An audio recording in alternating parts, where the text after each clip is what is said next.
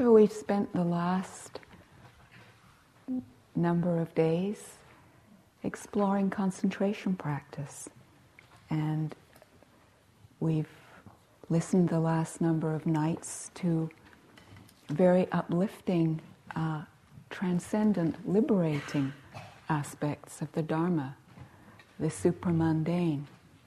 And now, this evening, I'm bringing us back into the mundane. We're returning to our lives, and so I'd like to be moving to the top of the page a little bit to talk about some of the ways we can use the Eightfold Path in our lives.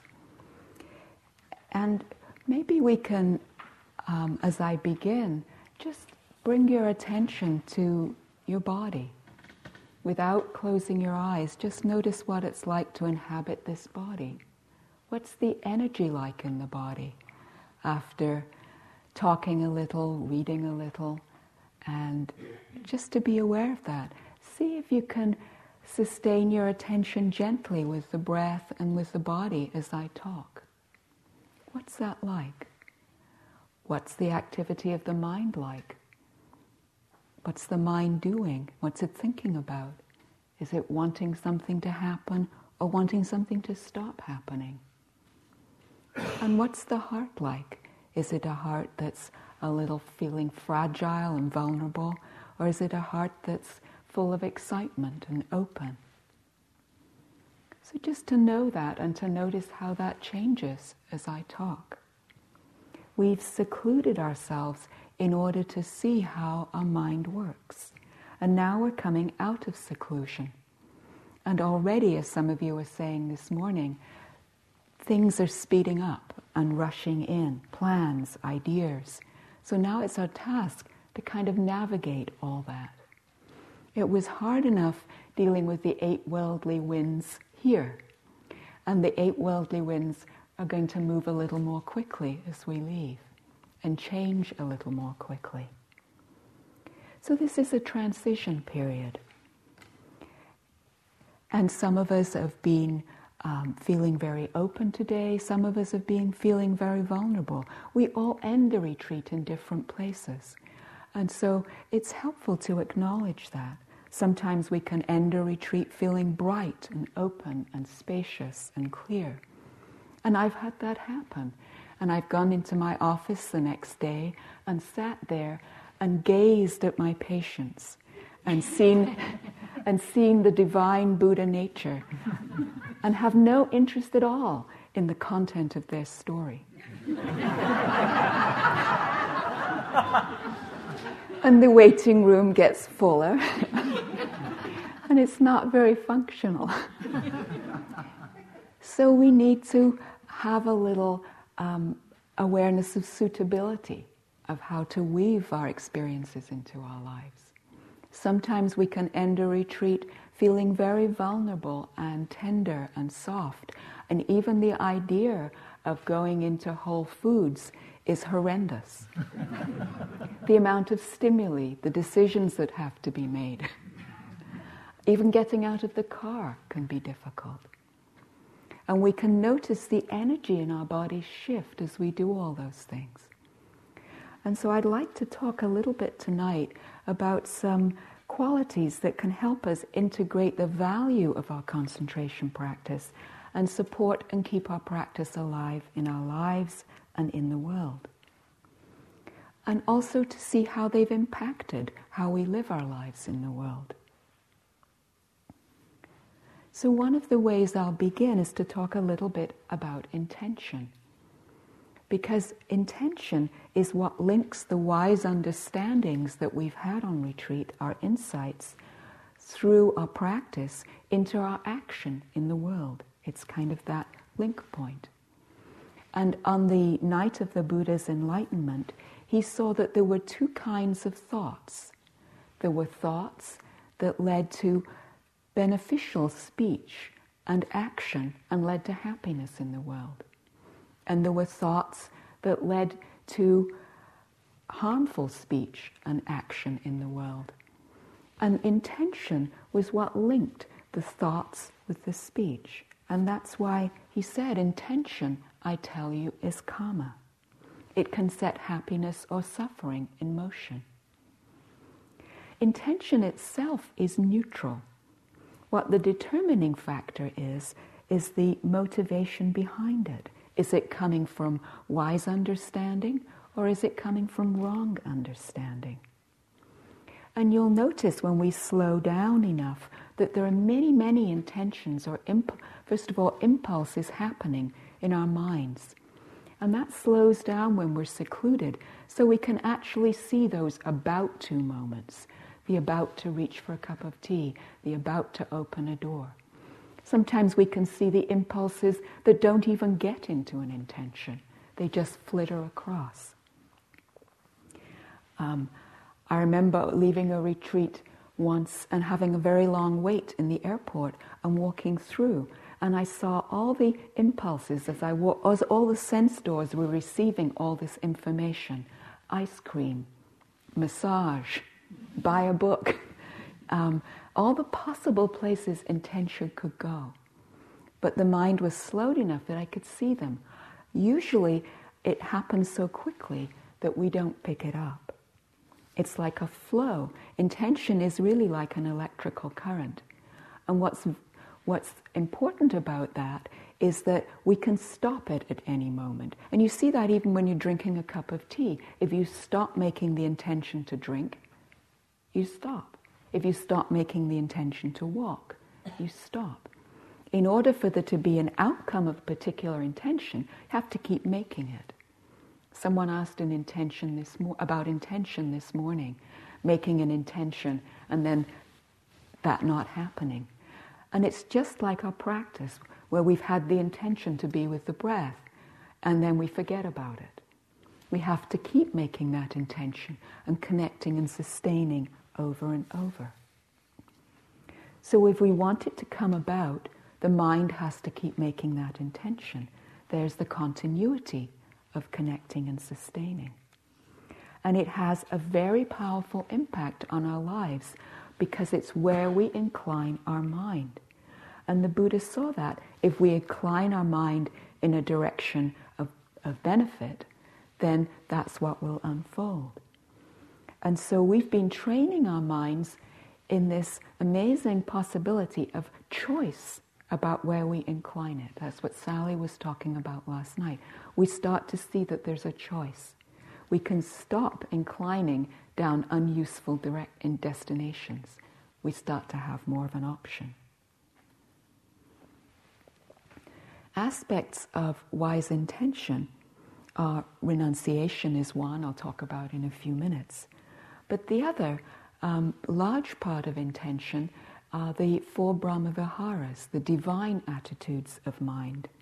They're all intention practices. The Buddha said in several different suttas, I will abide, pervading the all-encompassing earth with a mind imbued with loving kindness, compassion, gladness, equanimity. I will abide. And they each have a slightly different motivation. Metta, that we've been doing a little practice here, has the motivation or the attitude, the texture of caring, of friendliness. And it's that being present and being present with full attention, of caring for beings deeply. Compassion has the texture of caring, of connecting with others in pain, and being present without resistance. Gladness has the mudita, has the texture of gladness, of delight, finding happiness in the joy of others, and of being present with contentment. And then balance, equanimity, upekkha, the texture of balance, of being present with things as they are without reactivity. And each of them are antidotes. Friendliness is the antidote to ill will. Compassion, the antidote to cruelty or harmfulness. Mudita, the antidote to discontent and envy. And equanimity to partiality, reactivity. And thus this last one balances all the previous three. So they're powerful intentions that undo our selfish motivation. We're no longer practicing just for ourselves, but for the benefit of everyone. They kind of affect the way we live our lives and dissolve the barriers of separation that we have within our own hearts and with others. And they also grow out of our mindfulness and our concentration practice naturally, as you've seen, because as the hindrances start to dissipate, the natural state, the unity of our mind is revealed, and its inherent state is one of friendliness, caring, joy, equanimity. But as one of my teachers said, in daily life, spontaneous arisings of unconditional love and acceptance are too sporadic to be relied on.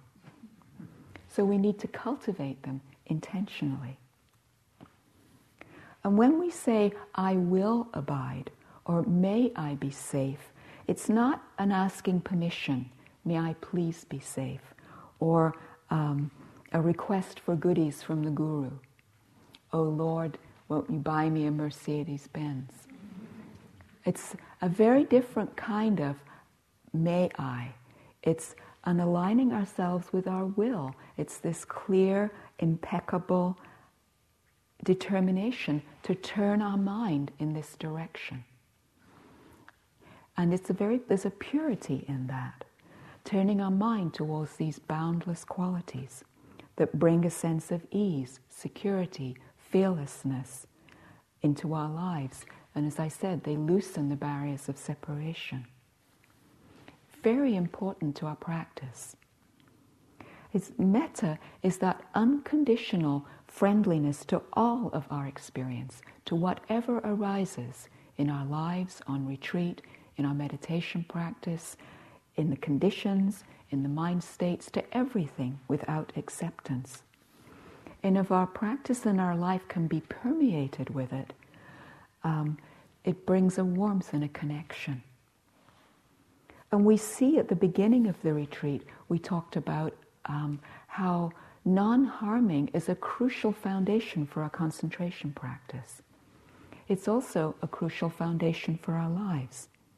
The first part of the Metta Sutta, the Buddha's teachings on loving kindness, are all about protection, living in our lives in a way that creates safety and well-being. The sutta advises us to be contented and easily satisfied. That's a big one in our lives.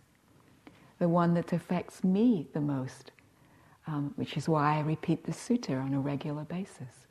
To be unburdened with duties and frugal in our ways. Simplify. That can this moment be enough? And then wishing in gladness and safety that all beings be at ease, and that none through ill will wish harm upon another, so we're free from hatred and ill will. So we're giving the gift of fearlessness and security to ourselves, to each other. And it was originally taught, metta, as an antidote to fear, a refuge and a safe harbor from all the torments of our minds. Someone once asked the time teacher, master, Buddhadasa, how people from the West should practice, especially people who had the inner wounds of self-hatred and abuse and self-doubt. How should they practice? And he said, their whole spiritual practice should be enveloped by the principle of metta. They should be taken out into nature, beautiful forests, mountains, and they should stay there long enough to realize that they too are part of nature.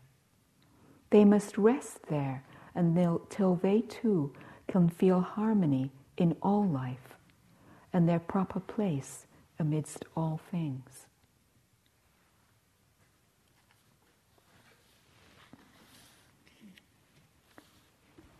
So this attitude of goodwill is a powerful antidote to discouragement and judgment. As we've said over and over, when we dwell on what's wrong, on faults with ourselves, our practice, our partners, the world, the mind gets dragged down and it's discouraging. And metta shifts where the mind dwells, so it's lighter and less sticky. And we've seen that when our concentration practice was accompanied by harshness, it was very unpleasant and a lot of dukkha.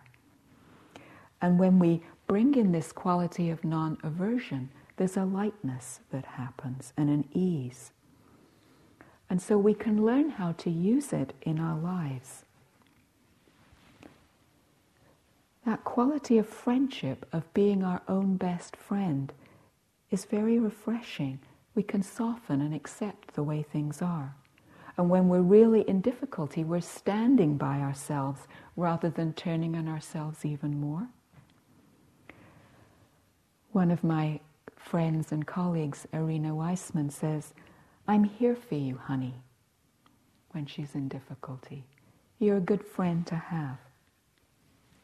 And it helps us stay afloat in difficult times when we hold our difficulties in a light of friendliness rather than trying to get rid of them. It's very healing. And both metta practice and our concentration practice have this quality of purification, of bringing up to the surface unresolved issues, difficulties, all the things that we don't want to look at.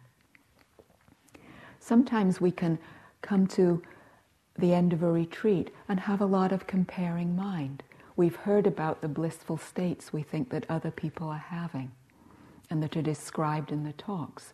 And maybe we've had days when there've been really difficult states coming up.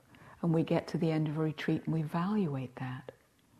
And we forget how much healing there comes from allowing these things to be seen with kindness, that there's a transformation and a healing. Someone said, mindfulness plus wisdom is a program that debugs the defilements. And in doing that, the defilements get loosened and they move through. And if we can be with them in a way that allows release, it's freeing. It's healing. And our mindfulness helps us stay with, be able to stand under, as Philip was talking about the other night, so we can actually be with the suffering, be with the difficulty as it's there, and fully allow it. And it's metta that helps us fully allow it. And as we're doing that, as we're being with it fully, compassion naturally arises. And there's this caring for ourselves.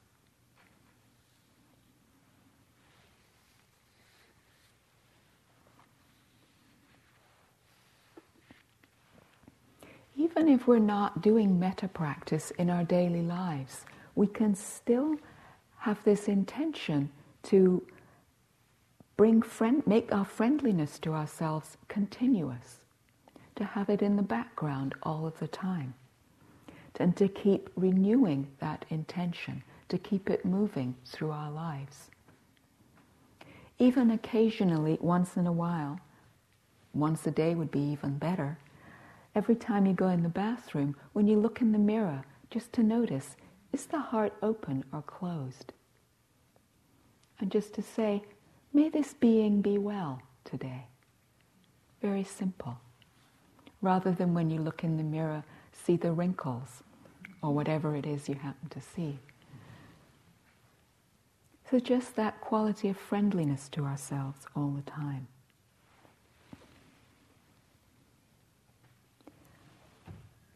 Metta also, and all the Brahma Viharas, are concentration practices in their own right, and they can be used as a basis for cultivating wisdom and insight, and be liberating. There's a story that I like from the suttas, and it goes like this. On one occasion, the Blessed One was dwelling amongst the Kalyans, and he was staying in this town, and in the morning a number of the bhikkhus decided to go on alms rounds. So they took their bowls and they went into the town, and they found a park where there were lots of wanderers of other sects visiting there. And they exchanged greetings and they sat down, and the wanderers said to them, "Friends, isn't it true that the ascetic Gautama teaches the Dharma to his disciples thus? Come, abandon the 5 hindrances, the corruptions of the mind that weaken wisdom, and dwell, pervading, with a mind imbued with loving kindness, abundant, exalted, immeasurable, without hostility, without ill will. And the same with compassion, gladness, equanimity. Isn't it true that the Blessed One teaches that?" And then he said, "Well, we too teach the Dharma to our disciples in this exactly the same way. We say, come, abandon the hindrances, dwell, pervading, with a mind imbued with loving kindness, compassion." And so the bhikkhus heard all this, and they neither delighted nor rejected the statement of the wanderers. But they went back to the Blessed One and they told him about it, and they told him all the details, and they listened to his response. And he said, "Friends, how is liberation of the mind by loving kindness developed? What is its destination, its culmination, its fruit, its goal? How is it developed? By compassion, equanimity, and so forth." If you were to ask those wanderers that, they wouldn't be able to reply. They would meet with vexation. Why? Because it's not within their domain. They don't understand. There's no one in this world who could, other than the Tathagata, who can give you the answer to these questions. So then he goes on to explain, how is the liberation of the mind developed by loving kindness? And what is its destination, its goal? Here, a bhikkhu develops the enlightenment factor of mindfulness, accompanied by loving kindness. And he goes through all of the 7 factors of enlightenment, each one imbued with loving kindness. All of them. And when he does this, based upon seclusion, dispassion, and cessation, he will mature into release. So all the path that you were hearing the last few days, that imbued with loving kindness and with all the Brahmavihara, all those qualities, brings liberation.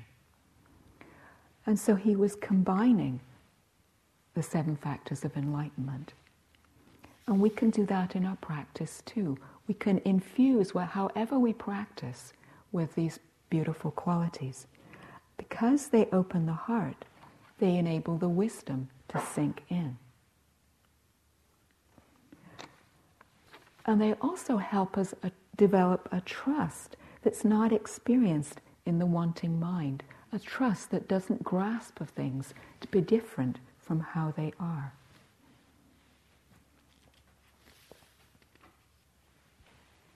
So the next of these qualities, wise intentions, is renunciation. That's that power of turning away from the habit patterns of greed, hatred, delusion.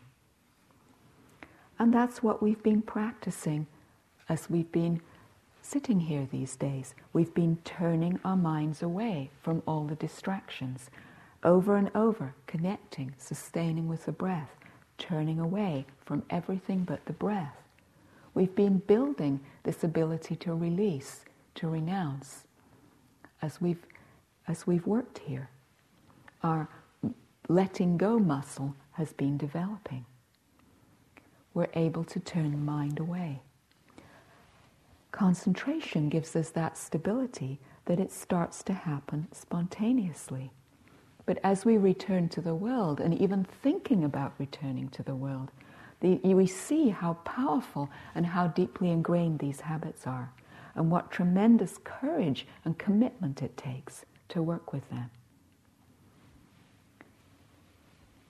I found it helpful, actually, when I realized how difficult this is, to understand some of the brain studies, because some of them show that there are certain habitual patterns, particularly ones that form when we're very young and that have come from an intense experience, when they come from an intense experience, the hindbrain is involved. And it does that for survival value. And so the cortex isn't really involved at all. And the value of that is that if you're in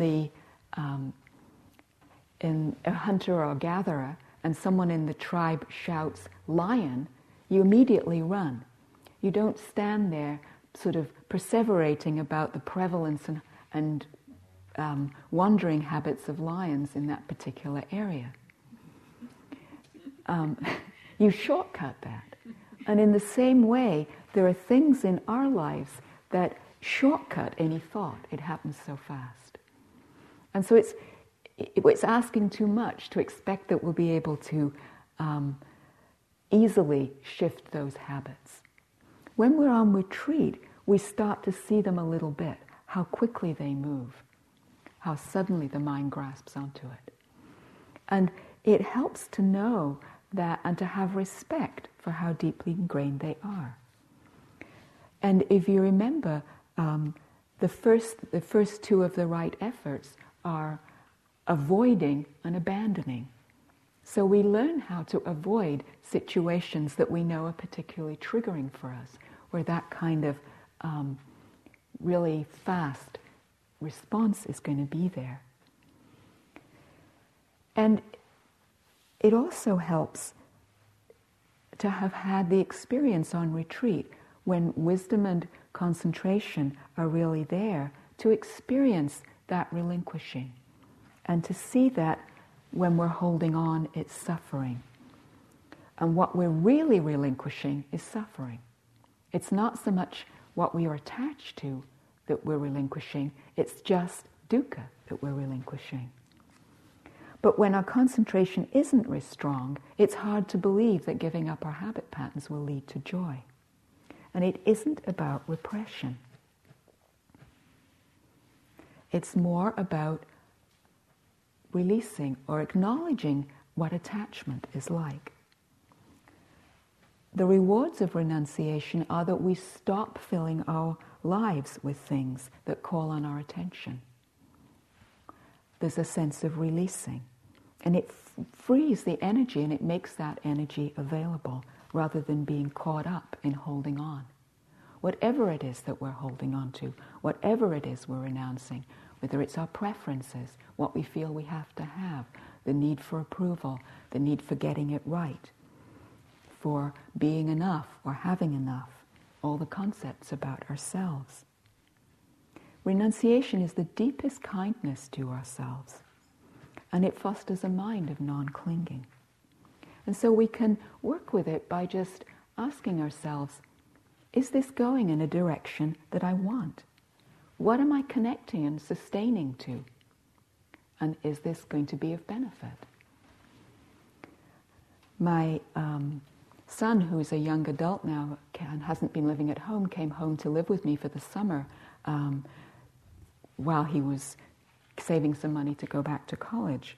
And he had a job where he had to get up really early in the morning at 6. And so for a little while he was staying up till about 2 watching movies and then complaining about how wrecked he felt during the day. And I wasn't about to get into being a parent. I didn't want that kind of relationship. And he sat a few retreats. So one night I went down about midnight and he was watching a movie. And I said, is this movie a really interesting movie? Is it really good? No. What, is the acting really good? No. Is the plot good? No. Is this heading in a useful direction? And then I left. And a little while, after a few minutes, I heard him go to bed. But he needed the reminder, is this going in a useful direction? He was hooked. And all of us know how easy it is to get hooked. A few days later, I was supposed to be working on a project I'm involved in. He came into the room and I was doing killer Sudoku. And so he said, is this going in a useful direction?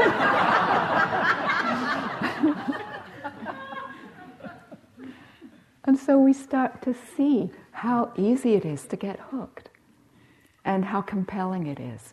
And what I notice is sometimes that about to moment, maybe there's a little bit of discomfort in whatever it is. And so then we get hooked, or whatever it is. And just that reminder, is this what I want to be doing right now? Some thoughts are not harmful at all, but they're just not really, and you've had lots of thoughts that weren't harmful, but that were pretty repetitive and not really going in a particularly useful direction. We don't have to do that. We can just come back and connect again. When we have some concentration, which of course many of us have had at different times, everyone's had concentration at different times this retreat, of different levels. And the stronger the concentration is, the easier it is for the thoughts to dissipate and dissolve and move away. The mind isn't as sticky. The mind states are just moving through. It's as though the fist that Steve was talking about spontaneously opens. And there's clarity there. But when we're in our everyday lives and there's an ordinary concentration there, it's much harder to open the fist. And our Teflon mind turns to Velcro mind. And it's sticky. However, I've found that the wisdom from insights into the three characteristics are really helpful, because even if it's in this moment that we can't let go, we can remind ourselves this is not permanent and it's not personal, and holding on is dukkha. I was on a retreat earlier this year where I had a very clear few days, and I was really aware of their rising and passing, and it was very clear to me all these stories are fabricated, and I could see how certain mind states fed the hindrances, certain mind states fed the enlightenment factors. It was really clear, and it was wonderful to see that. And after one of these sittings, I felt like, oh, I don't ever have to be afraid of my mind again. I don't have to believe it again. I know it's all garbage. It's clear. And then about 2 hours later, there I was, completely caught believing a mind state again. And I thought, wow, look at that. The mind state of believing mind states has arisen. And that was the important piece. Just to know that each of them has an arising and passing. And so now when I'm caught in my life and I see that I'm stuck in something, it's just, oh, this mind state has arisen. Sometimes I get it as it's arising, but not often. But just using that little mental note, self-judgment has arisen, or whatever it happens to be, or fear has arisen, reminds me that it's not permanent and it's not personal. And I stop taking it so seriously and stop believing the stories. And there's freedom. So it's, as Ajahn Sumedho says, it's knowing but not owning. So we start to know what our mind is doing, but not having to own it. And we see that continuing to believe it is dukkha.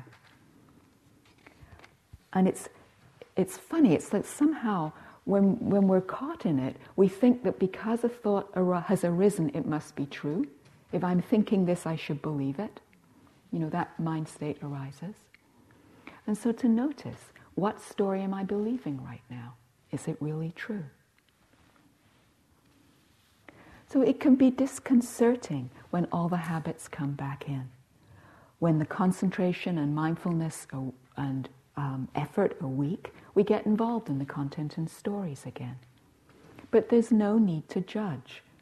In the Satipatthana Sutta, the Buddha teaches a bhikkhu should know, is it a mind that's concentrated or is it a mind that's not concentrated? All you have to do is know, is there mindfulness here or not? No judgment about it, it's present or not present. And if it's not there, if there's no mindfulness and there's no concentration and you're not able to put any effort in, then you can know, well, my capacity's not very great right now to deal with a difficult situation. So we stop having the expectation of being able to work with it. And then we can remember to use our tools, but we don't start judging ourselves. We just acknowledge, I don't have the capacity right now. And then we can start bringing in our right mindfulness, right effort, and right concentration to keep us in the present moment, so mindfulness can do the work of sorting things out, of bringing a little clarity. And we talked at the very beginning of the retreat about all the different tools of mindfulness. All the different tools that we can use and the different objects for mindfulness. There were 40 different objects for concentration practice. The value of the breath is that it's always with us. It's always there. And it keeps us in the present moment, and it can help bring us into the present moment at any time. We can use the breath anywhere. That's the value of it. It's so easy to tune into. And simply pausing and connecting with the breath can interrupt the habitual tendencies. Whenever we connect with the breath, in that moment, we're letting the thoughts go. We're creating a gap, even if it's a very small gap.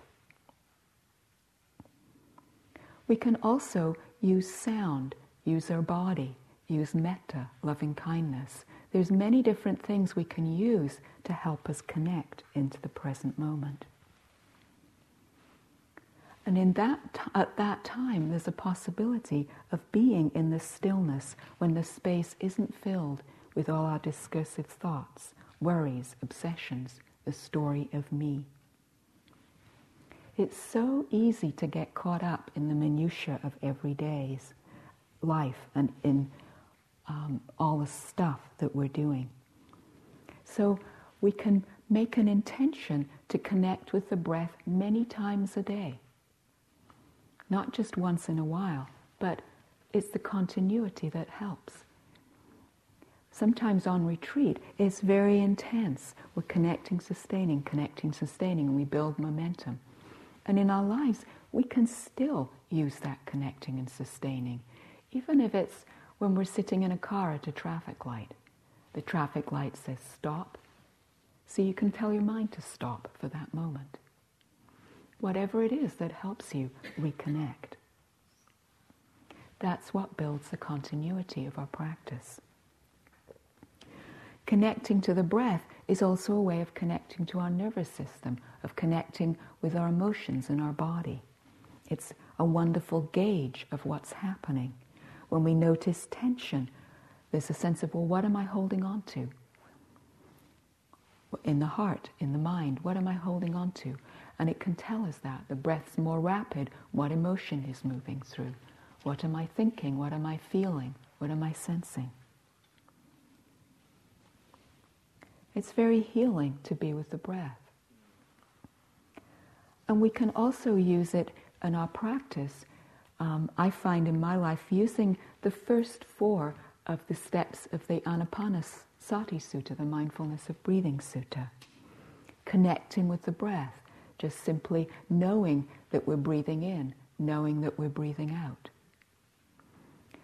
And you don't have to be doing this in deep meditation. It can help just in our lives, even not when we're in our sitting practice. In our sitting practice, then we move to the second step, the more direct experience of knowing if it's a short breath or a long breath, of the actual direct experience of breathing. And then we can be aware of the whole breath, or the breath as it moves through the body. And then we can bring in calming, breathing in, calming the body, breathing out, calming the body, whenever we're in a situation of anxiety, or agitation, or anger, or whatever it is. Breathing in, calming the mind, breathing out, calming the mind. And we can use those in a way in our concentration, but we can also use those phrases in our lives.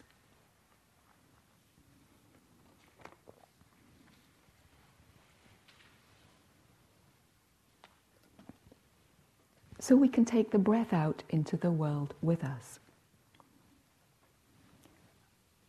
there was one yogi who his friend came to talk to him, and he said, "I can't talk to you right now, I'm watching my breath."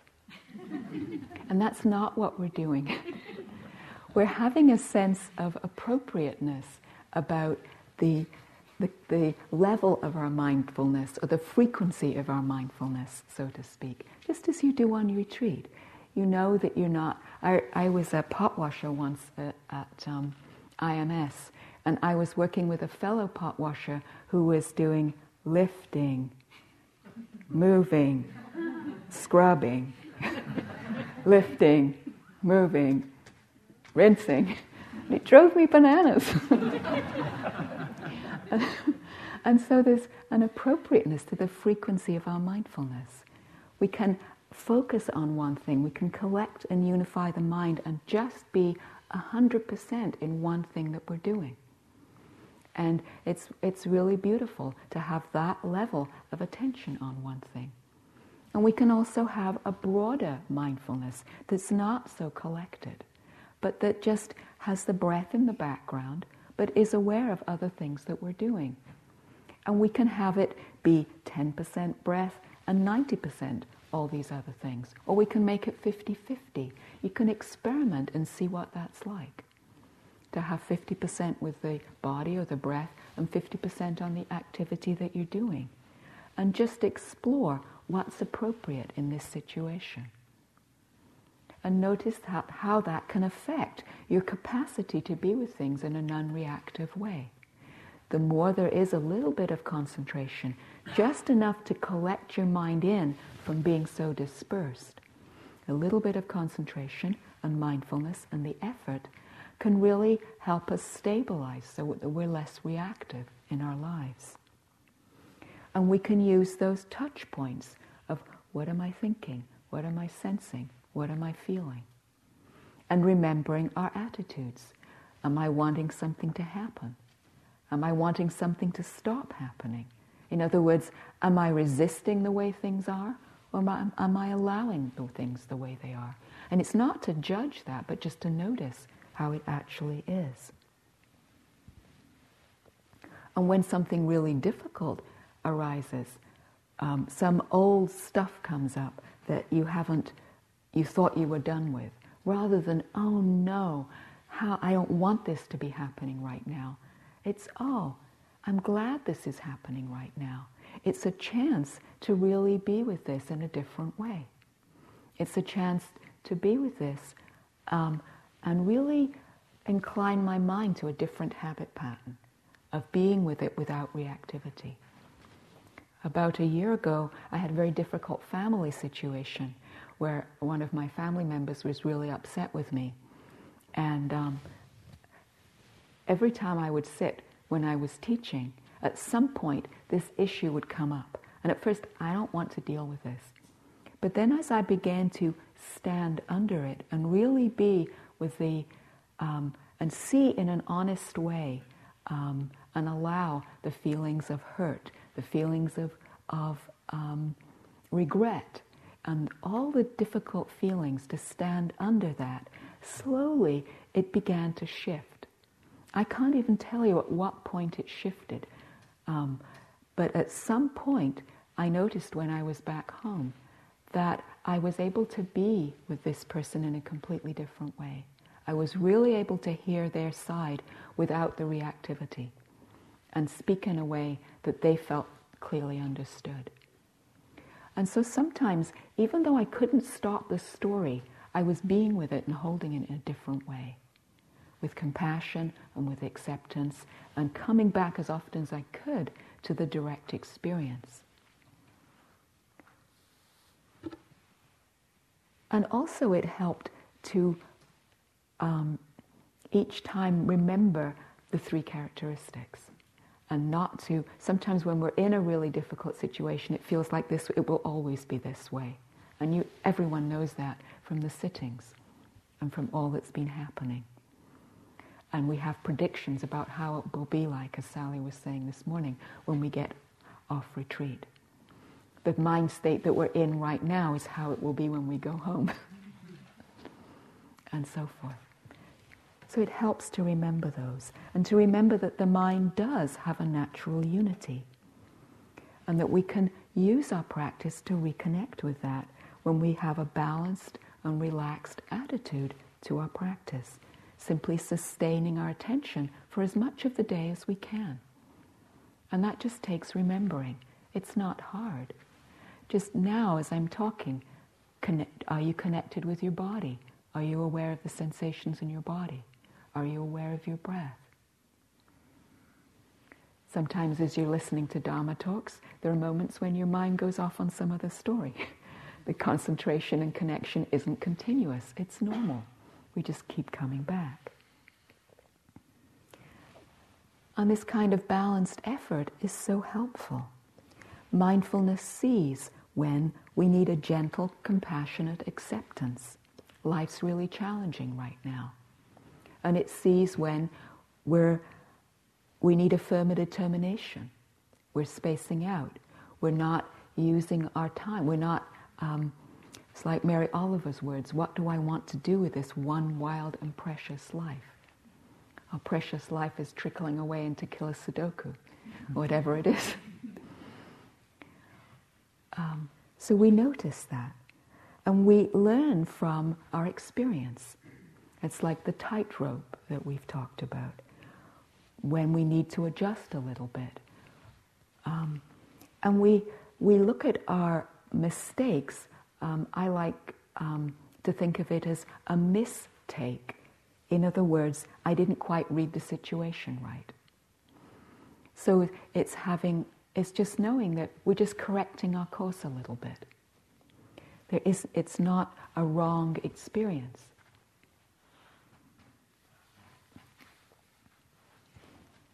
And also to remember, when Philip was talking about the Four Noble Truths, the Buddha gave the Four Noble Truths as a prescription. And we've all heard the Four Noble Truths, the teaching, many times. And some of us have heard the teachings we've shared with you many times. It's a prescription that the Buddha was giving us. We can walk away with that prescription in our pocket, and we can forget to use it. And sometimes we can even show people the prescription. Isn't this a great prescription that I've been given? And then we put it back in our pocket. Or we don't go and fill it at our store of practice. The medicine needs to be taken. And it's the kind of medicine that takes time to work. It's not like some of the Western medicines where you take them and it's a quick fix. You take your antibiotics for 3 days and your bladder infection is gone, whatever it is. It's more homeopathic medicine. We're taking it every day, over and over. But we need to keep taking it.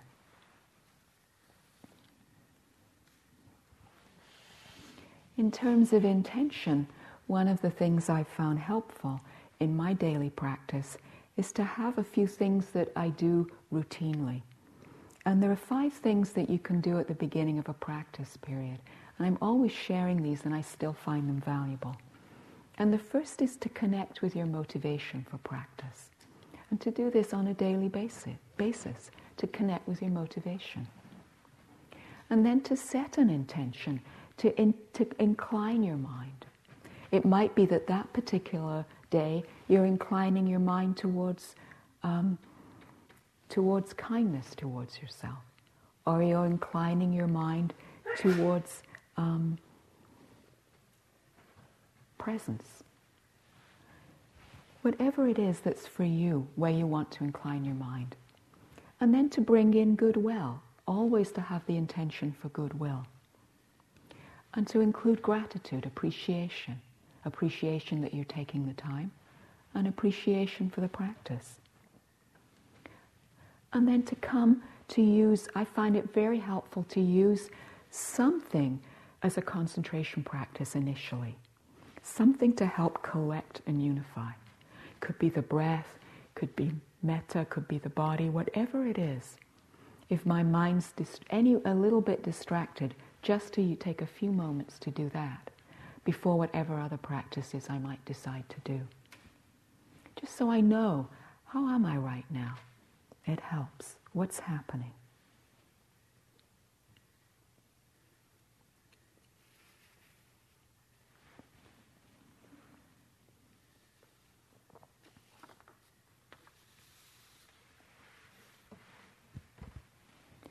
And so then another really valuable and wonderful piece is patience. We've been encouraging you to practice with patience here, but it's tremendously helpful to include patience in our daily lives. It's a whole practice in itself, and it includes the aspects of resolve and of constancy. And it includes a kind attention as well, and respect. And very often, working with patience is about noticing our impatience with ourselves, with our practice, with our progress, with what's happening in the world. It's about aligning ourselves with the way things are, and with this attitude of just keeping on taking the next step, no matter how our practice is unfolding.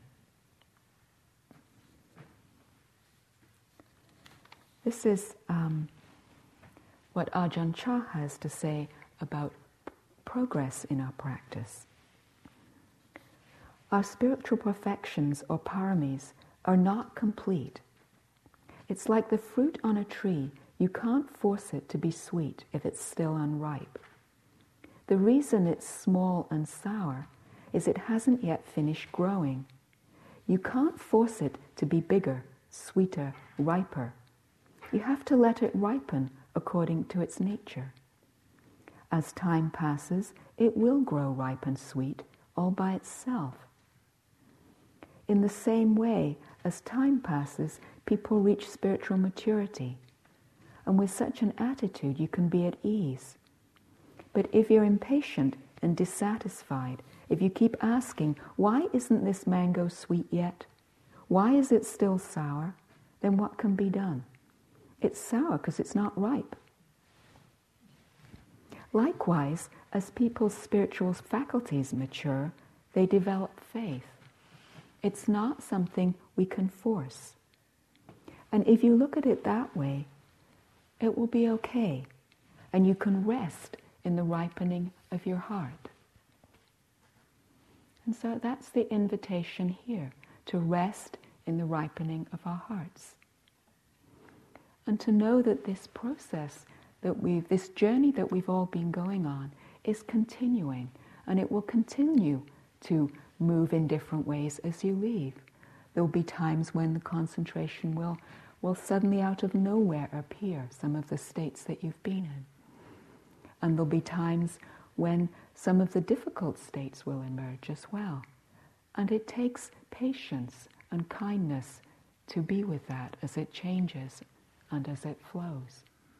And as the insights start to sink in and start to mature and ripen in our lives.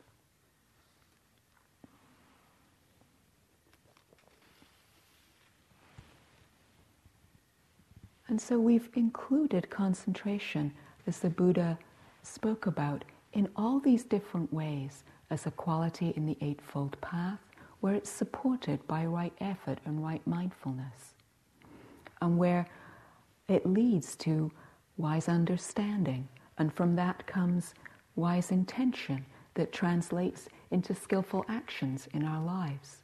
We're valuing the stability for the clarity and insight it gives us, so that we can go out into the world and be of benefit to ourselves and everyone else.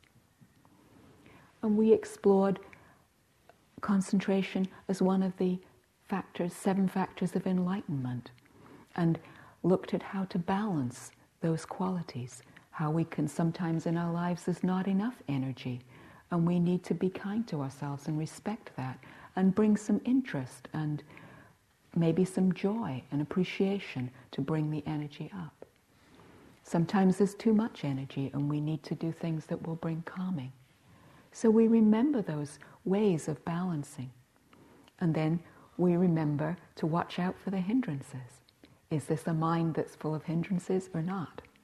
Sometimes we're walking around in it and not knowing it a lot of the time. So remembering to notice when they're there.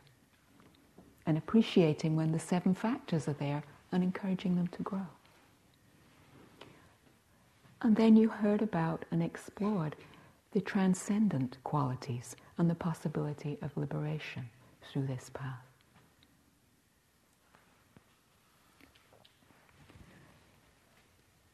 So I'd like to end with this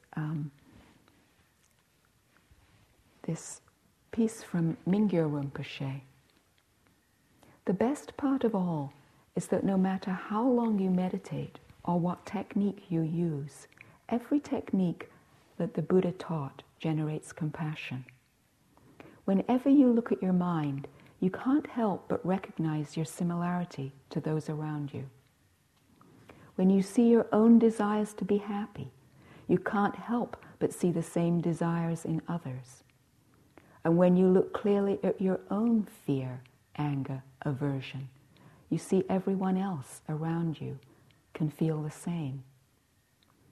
When you look at your own mind, all the imaginary differences between self and other automatically dissolves, and the ancient prayer of the four immeasurables becomes as natural and as persistent as your own heartbeat.